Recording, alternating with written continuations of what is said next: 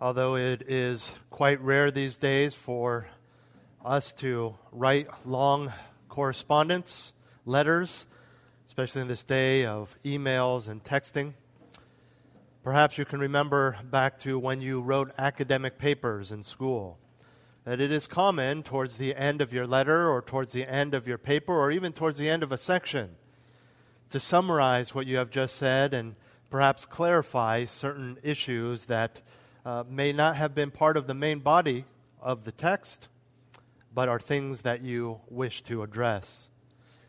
Paul does exactly that as we find ourselves not at the end of his letter, but at the end of chapter 7, which corresponds with the end of his teaching on singleness and marriage. And so we will look at some concluding matters of marriage, as well as one in particular, which is a specific scenario that he addresses, and that is that of those who are widows. I want to say that I've been encouraged by all of the positive feedback that I have received from this series on singleness and marriage. I'm thankful to you, and I praise God for that. Several of the singles in our church have actually reached out to myself and my wife asking how do they know if they should be single as they begin considering perhaps even staying single, evaluating if they have the spiritual gift of singleness to remain faithful to the Lord in a maximum way as we have seen. But at the same time, there is a lot of confusion, not just among our singles, perhaps more among our singles who are seriously considering this huge decision and life-changing choice. But among all of us, there are probably a lot of questions still, a lot of wondering and confusion about the specific nuances of singleness and marriage. A lot of those questions I will actually be addressing in our Q&A in a couple weeks, but some of it I will address this morning because I believe Paul answers those questions, specifically the question of how do I know or what do I need to do to make sure that I am indeed making the right choice if I choose to be single for the sake of the Lord. Well, turn with me as he closes off this section, this important and powerful section on singleness and marriage in 1 Corinthians chapter 7, verses 36 through 40. 1 Corinthians chapter 7, verses 36 through 40. I want to remind you that I read and preach from the New American Standard Version, and perhaps this morning, more than any other Sunday in the past, my mentioning that is very important, as you will see in a moment. But if any man thinks that he is acting unbecomingly toward his virgin daughter, if she is past her youth, and if it must be so, let him do what he wishes. He does not sin, let her marry. But he who stands firm in his heart, being under no constraint, but has authority over his own will, and has decided in his own heart to keep his own virgin daughter, he will do well. So then both he who gives his own virgin daughter in marriage does well, and he who does not give her in marriage will do better. A wife is bound as long as her husband lives, but if her husband is dead, she is free to be married to whom she wishes, only in the Lord. But in my opinion, she is happier if she remains as she is, and I think that I also have the Spirit of God. In unpacking these verses, I want to give you 4 final thoughts on singleness and marriage. 4 final thoughts on singleness and marriage, but before we get into that, before we get into these 4 thoughts in our outline, I want to clarify some exegetical points about this passage, and I'm actually going to spend a good chunk of time doing this. I think this will clear up some confusion. If you followed along just now as I read, and you are reading from the ESV or NIV, you are already confused because there are some significant differences in translation. Not just reordering of words or a different English word that can mean the same thing, significant differences. And what I'm about to explain makes a difference in the specifics of the passage, but does not change the major overarching principles regarding marriage and singleness. And that's very important. But I do want to be fair to you and to be clear as your shepherd and as one who interprets the Scripture on your behalf on a weekly basis to help you see maybe not fully understand, but at least grasp why there are two different versions and what that means. The great disagreement comes down to one that we have seen before, but the contrast is more stark here, on what the word virgin is referring to. Now, there are several explanations, four in particular, that have been offered. There are more, but there are four that are generally accepted or even considered. There are two that are the most common because they're the most likely, and those are the two that you will find in the translations in your laps right now. Let me start with the first. Some see the word virgin, as the NAS, which I just read, does, as the virgin daughter of course, a father. Therefore, in the passage we just read, Paul is addressing that father. This passage is for the father. Others see the word virgin, as the ESV and NIV translate it, as a man's fiancé or his betrothed, as they would use back then. And so Paul is addressing that man, the male fiancé. Now, which definition you pick has implications on the whole of verses 26 through 28, but does not, again, change the major principles. And I'm going to give you a brief overview of both views and how each of them relate to the whole passage. Now, let's start with the interpretation that the NAS chooses, which is that Paul is addressing the father of an unmarried girl. Keeping in mind that the word daughter in the NAS, if you have it, you'll see it's in italics, and that indicates to us that it's not in the original Greek of the New Testament, but has been added by the translators for clarity. Now, to fully understand this interpretation, it helps to know that in Paul's day, in the Greek and Roman cultures, the fathers had control over the marriage of their daughters. Now, stick with me. Whether you think that's good or bad, or whether you're upset right now because of current social issues or political issues, stick with me. We're talking about history. We still hold on to the remnants of this practice today in the tradition of a man asking his girlfriend's father for permission to marry her. And then if he says yes, it is the father who walks the bride down the aisle and hands her to the groom.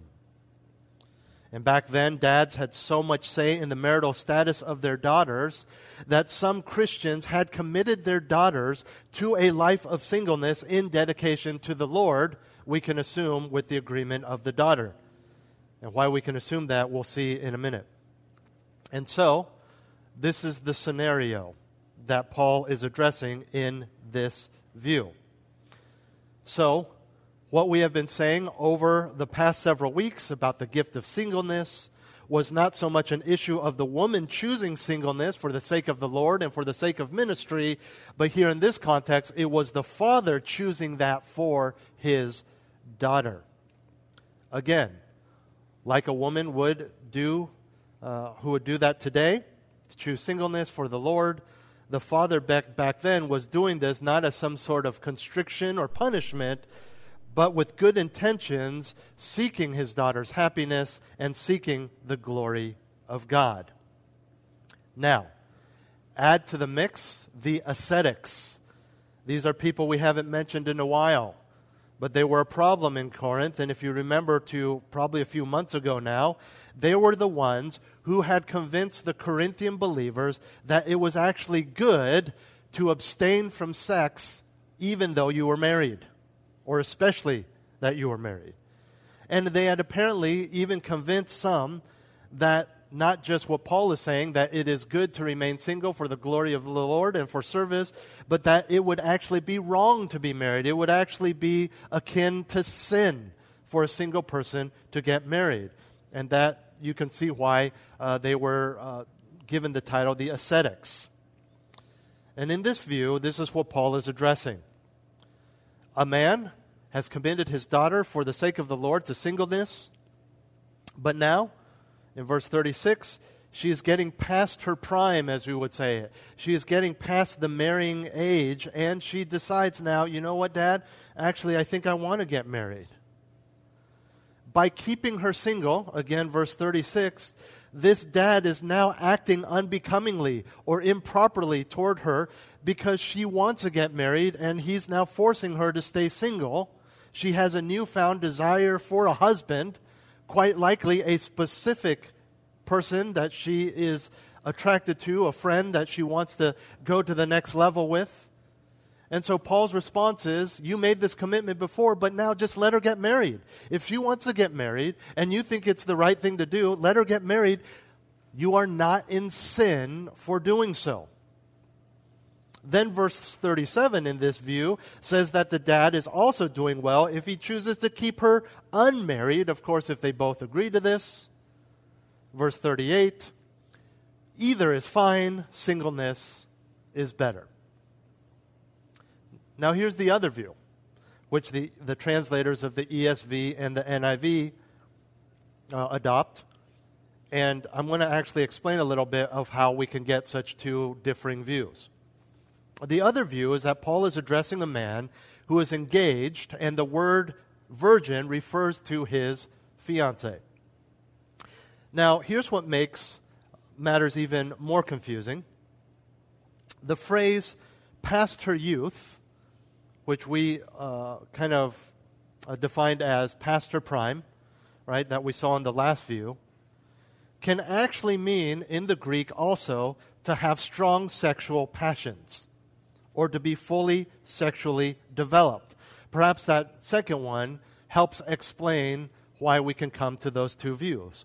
One means she is past her youth, and thus marrying age in this context. And the other view means to have sexual desires and passions. And as different as those translations are, it may help to understand that both of these views refer to being past a certain age in physical development, specifically from puberty on. And so you add to the understanding that there is a historical context that back then, men and women got married much closer to puberty than we do in our culture in America today. And I don't mean instead of 28, it's 25 or 20. I mean in their teens they would get married. Yes, Mary and Joseph were teenagers when Jesus was born. And so you understand that if it was normal to get married, or at least betrothed and then married shortly after, very close to puberty, right when you hit puberty or a year or two after puberty, then you understand why it's so important that maybe even becoming 20 years old or early 20s would be past your youth and past a marrying age for a woman. And clearly we understand how a man, as soon as he hits puberty, will start having sexual desires. Before hitting puberty, clearly no desire to get married, probably even would say it's gross, it's yucky. But once they hit puberty, there is a physical desire for that. And so we see how there are these two different views. Now in this view, the fiancé view, Paul is saying that because of your sexual passions, you, man, you're going to start possibly acting improperly towards your fiancé.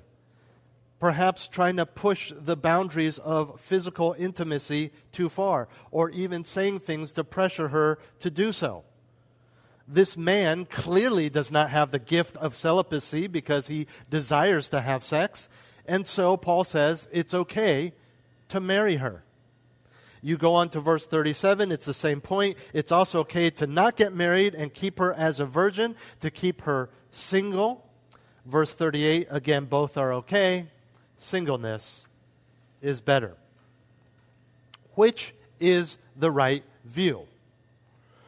When I tell you that there are two views, and hopefully you can even, with a spirit-informed discernment, assume this, that because two reputable translations of the English Bible hold two different views, that we're not talking about one view is held by us and another view is held by atheists or secular Bible scholars or even liberals. These are two views that conservatives, good scholars and theologians, hold either way. Now, what is the right view? The Greek is not definitive either way. It says the word virgins. We don't know exactly what he's referring to, and then he uses this Greek phrase that can refer to either sexual passions or just being older as a woman past a marrying age. Scholars have come to their own respective views, and again, there are more than just these two. And the way they have come to these views is by looking at the other usages and contexts of these words in Scripture, but also in secular writings, obviously writings from that time, to see how the words would have been used in a normal context. Understand that the people who penned the New Testament were writing in the common vernacular of their day. They were using the idioms and the phrases that people would be familiar with. Okay? And so the Greek is not definitive either way.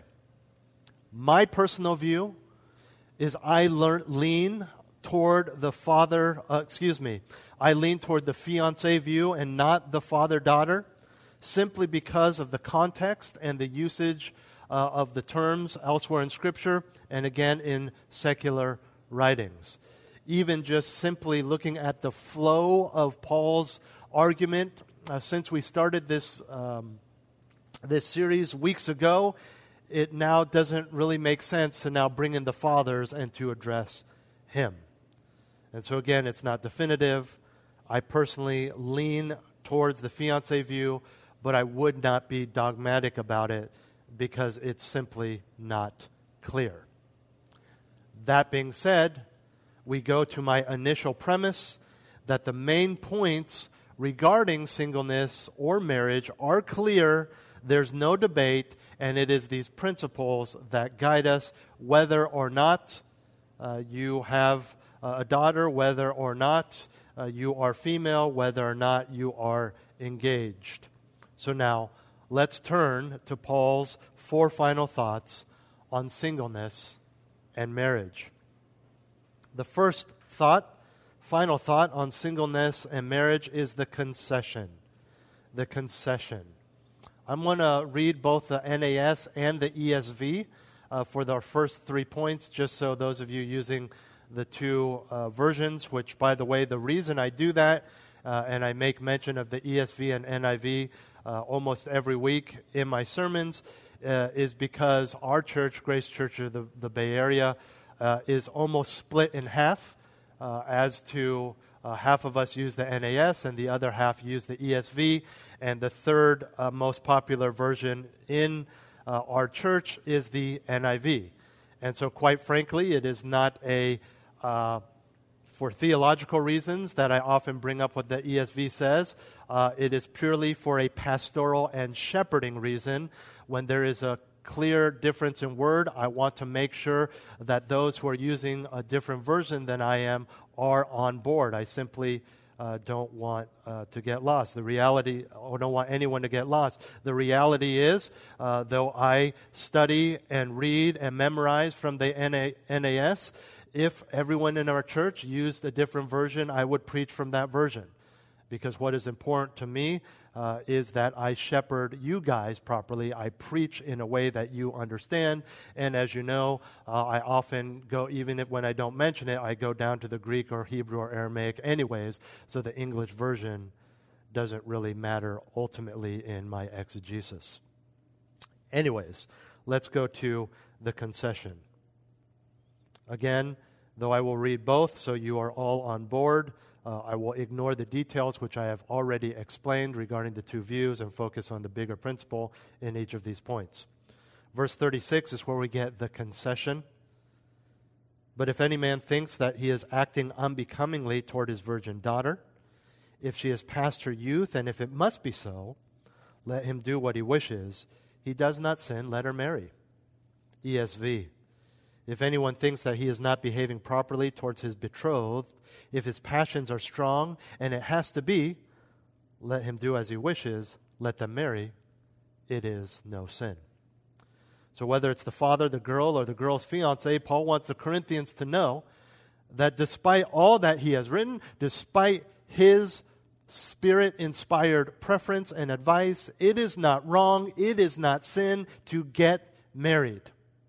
And the point or emphasis that Paul is making is that when it comes to marriage, Christians do have an option. You can stay single or you can get married. Neither is sin.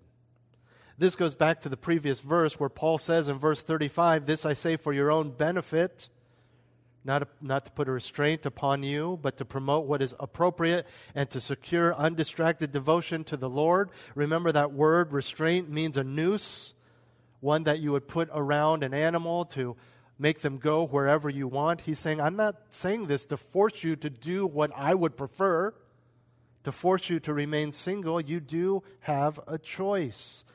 What I really want, Paul says, is for you to have the most undistracted devotion to the Lord as possible. And of course, that is maximally possible if you remain single.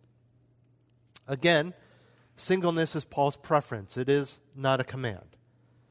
And so to be clear, when I say that you have a choice between marriage or singleness, we are not just stating the obvious, that you have the ability, the legal right, the physical ability to stay single or married. He is saying that in God's eyes you have a choice. Okay, for example, when it comes to lying, personally, we can choose to sin and lie, or we can choose to obey and not lie. We have a choice, personally. But biblically, you don't have a choice. You cannot lie, biblically. God doesn't give you a choice there. In regards to marriage, we have a choice both personally and biblically. They are both allowed. And in part, Paul is most likely addressing the ascetics who said that marriage is sin, but we know he is also voicing concern as a pastor and a shepherd. He doesn't want anyone to think that because they have the desire to get married, that makes them sinners, failures, or somehow second-class citizens.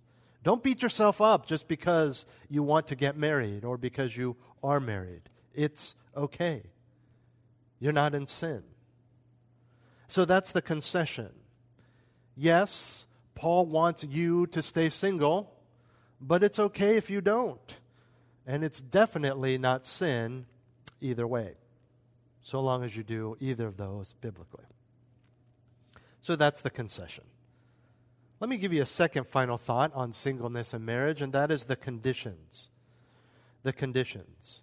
And I believe this point will be most helpful for those who are considering singleness. If someone chooses to stay single, or perhaps are considering whether they have the gift of singleness, whether or not they can do it, should do it, what are the conditions that need to be met? We've already seen earlier in the chapter that the desire or passion for intimacy already disqualifies you. Get married. You don't have the gift. You're just going to come into problems. I know it's a stretch, but when we force people to be single when they shouldn't be single, they're just going to have problems because they have that desire to have intimacy. And what I mean by it's a stretch is we see this in the Catholic Church, where according to their rules, nuns must stay single and priests must stay single. And I don't think I need to go into details as to you knowing throughout history, but revealed in just recent history, how big of a problem that has become, especially for the priests. They have that desire, they're forced to be single, and so that desire comes out not just in sinful ways according to Scripture, but even evil ways according to secular society.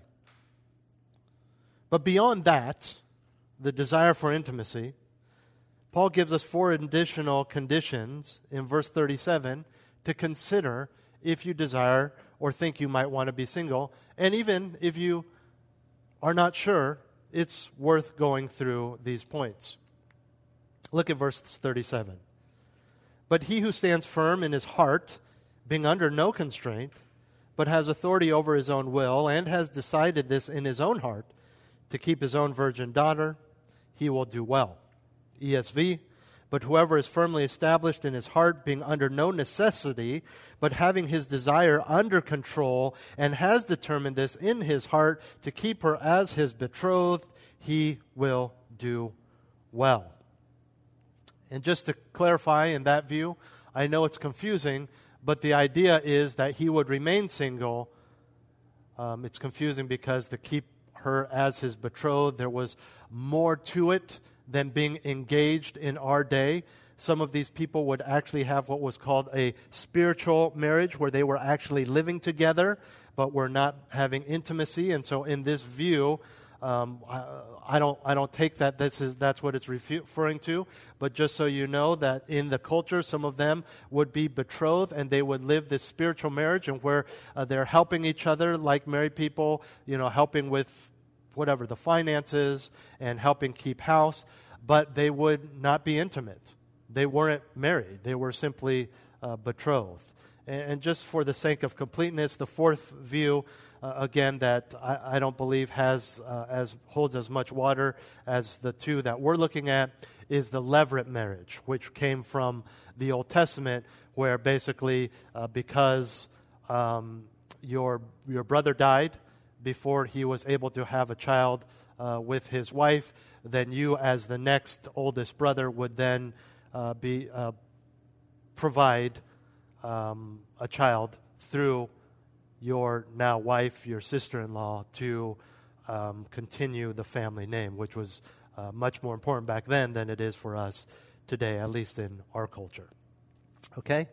And so the idea here would be then you would remain single and she would remain as your betrothed, or even the idea, a second idea in that view would be then you would even give her up, because if she wants to be married, then you would give her up and let her marry someone else. Okay? And so again, those are not views that I would hold or even consider because they're just not, there's not as much evidence for those. They're on shaky ground. But back to our point and the bigger principle, and by the way, if you are completely confused by the last 5 minutes, don't worry about it. Come back. Just going through the verse, we see the four conditions. 1, stands firm in his heart. 2, isn't under constraint. 3, has authority or control over his own will. 4, has decided in his own heart. And we'll see that these overlap a bit. And I will tell you that this applies to men and women as they consider singleness. So these are not conditions for should you be married. These are conditions that need to be met for you to choose to stay single. So, if you want to know if you should stay single, first, stands firm in his heart. To stand firm means to have an established condition of standing. In other words, you're not just standing firm now, but this is an ongoing condition. In other words, you are certain. This is not wishy-washy. This is not back and forth. This is not, I'm going through a tough spot, I want to remain single, and then you meet this guy or this girl and you're like, maybe marriage is for me. And then you find out that they have a boyfriend or girlfriend. You go, nah, I should be single. This is not for you. You're not standing firm in your heart. This is not back and forth, constantly changing your mind because of situations or different scenarios or people that you may meet. We know that the heart is the center of the individual. It's where the decisions come from. It involves both the intellect and the emotions. And so if everything involved in your thinking and your decision-making process is constant, you have stood firm and continue to stand firm in your heart, that you have no desire for marriage, that you want to stay single for the Lord, or even marriage, you kind of have a desire, but you're kind of like, nah, I could take it or leave it. And that is a continuous thought. Then you have met condition number 1. Second, being under no constraint or necessity. This refers to an external necessity or pressure. So your desire to stay single cannot be because someone is pressuring you to do it, whether explicitly or otherwise. This, of course, is not talking about the Scriptures pressuring you. This is not talking about Paul pressuring you. This is not talking about pressure from me as I preach to a group of 100 people, but someone specifically in your life pressuring you to do this. And it goes both ways, right? Whether they're pressuring you to get married or pressuring you to stay single. So your choice is not about others, what they say. It's not about others' expectations, singleness or marriage. My parents just expect me to get married, for example. This isn't even about what people believe about your life. Well, I know you really well, and I've looked at your past relationship, blah, blah, blah. It doesn't matter. We take advice into account, obviously. We take into account people who know us well and the Scriptures, of course. But we cannot choose singleness or marriage simply because someone else thinks we should do it. This has to be something that you have decided. How else would you be under a constraint or necessity to get married?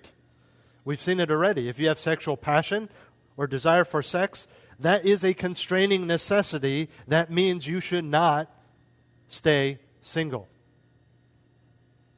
Condition number 3. Has authority over his own will, or having his desire under control in the ESV. This simply means your motives are pure. You truly want to do this for the Lord. You're not, again, trying to please other people. You're not trying to look spiritual. You're not trying to get something selfishly, as we've talked about before, more time and money for yourself to do fun things. No, your motives need to be pure. Lastly, has decided this in his own heart. Again, this needs to be a personal conviction that you have come to by yourself. Only when this is done will this commitment be deep enough to sustain. Now, you get that. Some of you struggle with the fear of man greatly. And it is almost shocking sometimes how long someone can keep up appearances or sustain something, a Christian, simply out of the fear of man. But staying single for the next 10, 30, 40, 50, 60 years just because of the fear of man, that's impossible. That's going to cause a lot more problems in your life. It has to be a personal conviction. And by now, we are well aware of Paul's preference for us to be single. So it's no surprise that at the end of the verse, he says, he will do well. If you meet these 4 qualifications and choose to remain single, you will do well. To do well is not talking about a moral superiority. It's not talking about a greater holiness. We've talked about this. What he is talking about is what he has written so many times in so many different ways, is to do well, is that you would choose something that is spiritually advantageous to you and to all of us. Because if you do singleness right, it's service for the Lord and to God's people. And so, to do well in this way, to meet these 4 conditions, to do well in choosing to stay single and then fulfilling that choice, following through, understand that this involves a serious, in-depth examination of your own heart before the Scriptures, in front of God, and then choosing what is best and will not negatively affect your service to the Lord. In other words, this needs to go beyond just a convicting response to a handful of sermons. You need to evaluate this before the Lord. The assumption being that you're actively serving the Lord already, and so you understand the joy that you can continue to experience by choosing to remain single and dedicating your life to a service of the Lord full time. I don't mean vocationally, but just with all of your spare time, rather than coming home from work and then it's family, or becoming a stay-at-home mom or whatever it may be because of family. not because of serving the church, serving the Lord. So, when it comes to figuring out if you should be single or not, this is probably the best starting point to examine whether your heart is right through these 4 different conditions. Okay? Let's move on. Thirdly is the conclusion. The conclusion. Verse 38. So then, both he who gives his own virgin daughter in marriage does well, and he who does not give her in marriage will do better. ESV, so then he who marries his betrothed does well, and he who refrains from marriage will do even better. Here we have Paul's conclusion, though we have seen it multiple times already in this chapter. So then shows us he is drawing a conclusion from everything he has written so far in this topic. The final summary, the conclusion of everything that he has said: marriage is good, singleness is better. We've seen this all along. This is no surprise to us.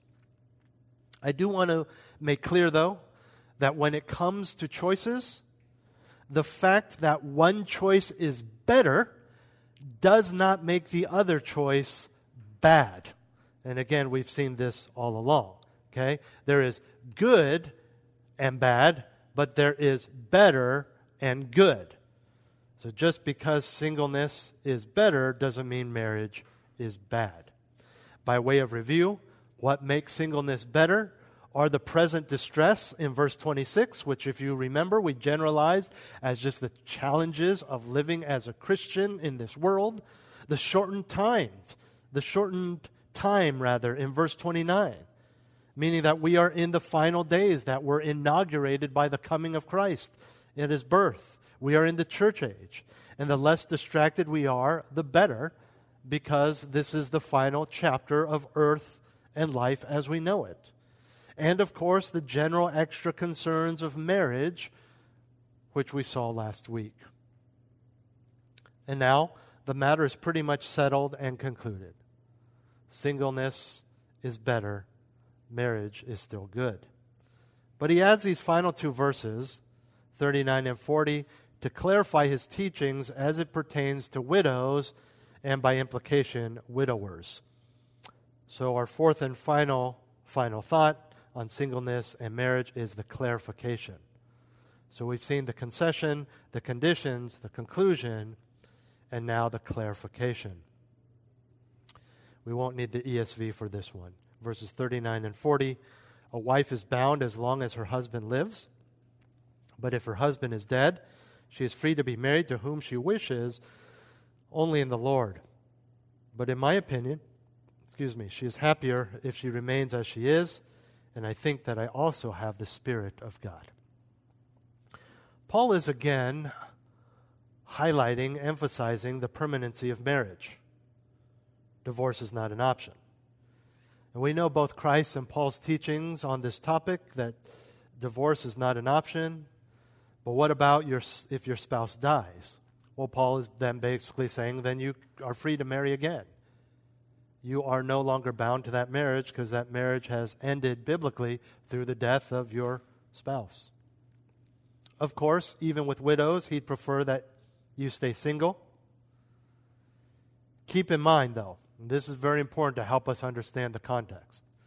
Keep in mind that because of modern technology and science today in America, we tend, and rightly so, to think of widows as elderly because we just live longer. We recover from simple illnesses that we wouldn't even see a doctor for, like the common cold, that people could die of back then. This was not consistently the case in Paul's day, when death at a young age was a lot more common than it is today. My point is, don't just think that Paul is referring to people who are in their 70s or 80s who they've lived a long, good life. They've been married for 60, 70 years, and now their husband dies, and so now you're free to remarry at 75, 85 years of age. That's included, but that's not the only demographic that he's talking about. What you also need to keep in mind to understand the full thrust of what he's saying here is that being a single woman back then, especially if you had kids, young kids, was not only socially trying, but financially difficult, if not impossible, in those days. Women generally did not work. They did not make money. They needed men to provide for them. And one of the reasons the church is told that pure and undefiled religion is taking care of widows, James 1:27, and probably why Paul tells Timothy in 1 Timothy 5:14 that he actually wants younger widows to marry, is because of this. They need to be supported. Their kids need to eat. The reason I bring this up is that you understand that whatever challenges you may face being single, and let's be honest here, for most of you, the challenges of being single in America, or I should say the American church today, is not really social, right? If anything, the culture pressures you to stay single. It's not financial. Many of you, have better jobs than many of the single and married men in the church today. Talking to the women. But it is pressure that is personal. You just want to get married. You feel like you're getting too old. You feel embarrassed sitting at the singles table at the weddings. There are not the kind of real pressures that a woman who was a widow back then would have to face. Where am I going to eat? How am I going to pay for food? Who's going to clothe my children? And so, understand that Paul is addressing widows and singles in a time when being a single woman especially was much, much more difficult than anything you will ever experience in your life. Even if you choose to be a missionary in a third world country, you have contacts and finances that are forever linked to the United States of America. And though you may live in the same hut as they do, and may have to walk the same 2 miles to get clean water as they do, you will never fully experience what they do, and you will never fully understand the pressures and difficulties of life as a single person in Paul's day. And so when you read these passages and say, yeah, but Paul doesn't get it. Paul doesn't understand that I'm just one of 3 single women in a church of married people, and they're all having kids, and it's so wonderful. It's so hard. Oh, you don't know what hard is being single, my friend. And Paul is addressing those people, knowing full well what they go through, knowing full well how much the church has to sacrifice to take care of these widows especially, and saying, I prefer it if you stay single.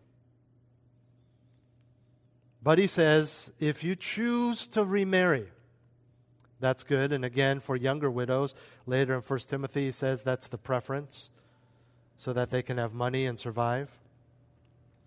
When Paul says that you can remarry as a widow in the Lord, obviously he means you need to marry a Christian, whether or not your first husband was a Christian. But this also has the implication of marrying a Christian in a way that honors the Lord. To marry in the Lord. Then we get to verse 40, which simply repeats his previous argument that being single is the better option.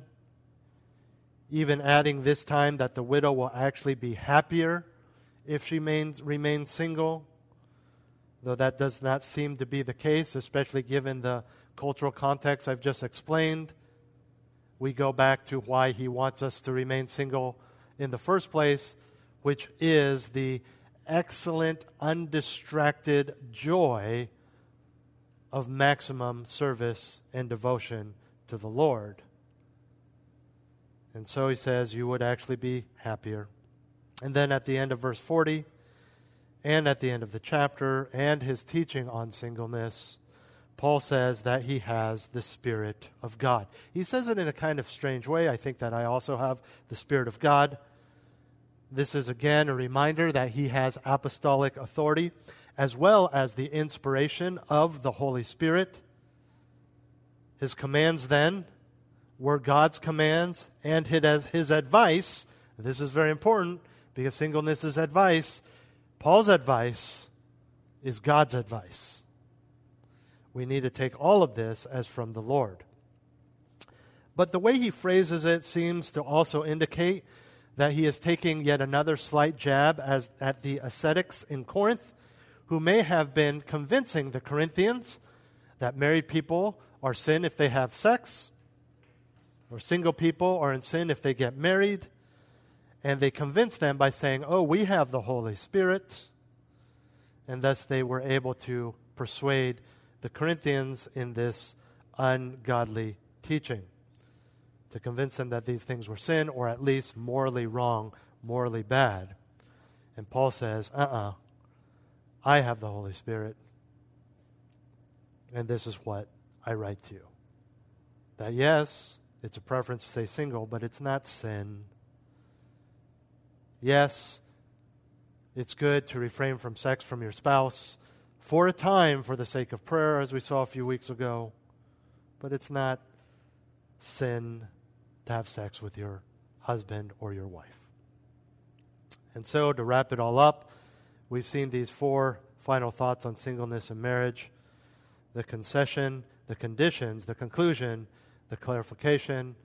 And again, I've received a few specific questions that I will answer regarding singleness or how to choose singleness or marriage. The Q&A, feel free to send more. But if any man thinks that he is acting unbecomingly toward his virgin daughter, if she is past her youth, and if it must be so, let him do what he wishes. He does not sin, let her marry. But he who stands firm in his heart, being under no constraint, but has authority over his own will, and has decided that in his own heart to keep his own virgin daughter, he will do well.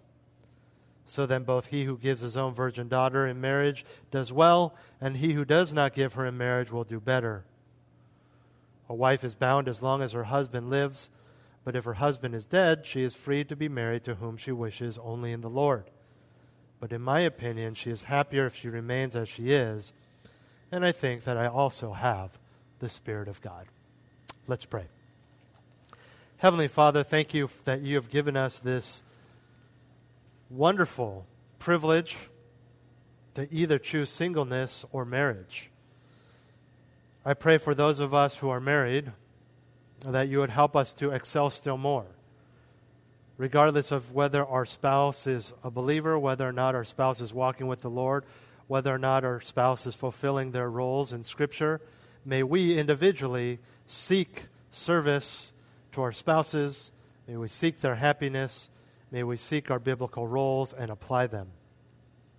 For those who are single and wondering if they should get married, even those who are dating or engaged, wondering if they should be married or single, I pray that they would apply and think through and pray through biblical principles, not just selfish or worldly principles, or not those at all.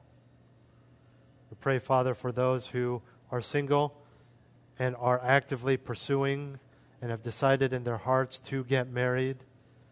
I pray that you would use their remaining time as single to not just use their last weeks or months or years to fulfill their selfish desires that they think they can't fulfill when they're married, but to use their time and resources now to do what someone who is single permanently would do, to maximize their service and worship, and to prepare their hearts to have a biblical marriage.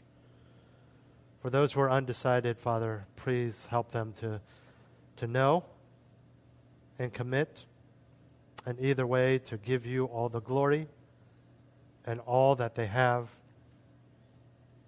And should they change their mind and decide to get married in the future, that they would look back and say that they did it well. That we would all, regardless of our marital status, would look back and be able to say, we did it well by the grace and power of God. I pray these things in Jesus' name. Amen. Well, let's stand as we close in song.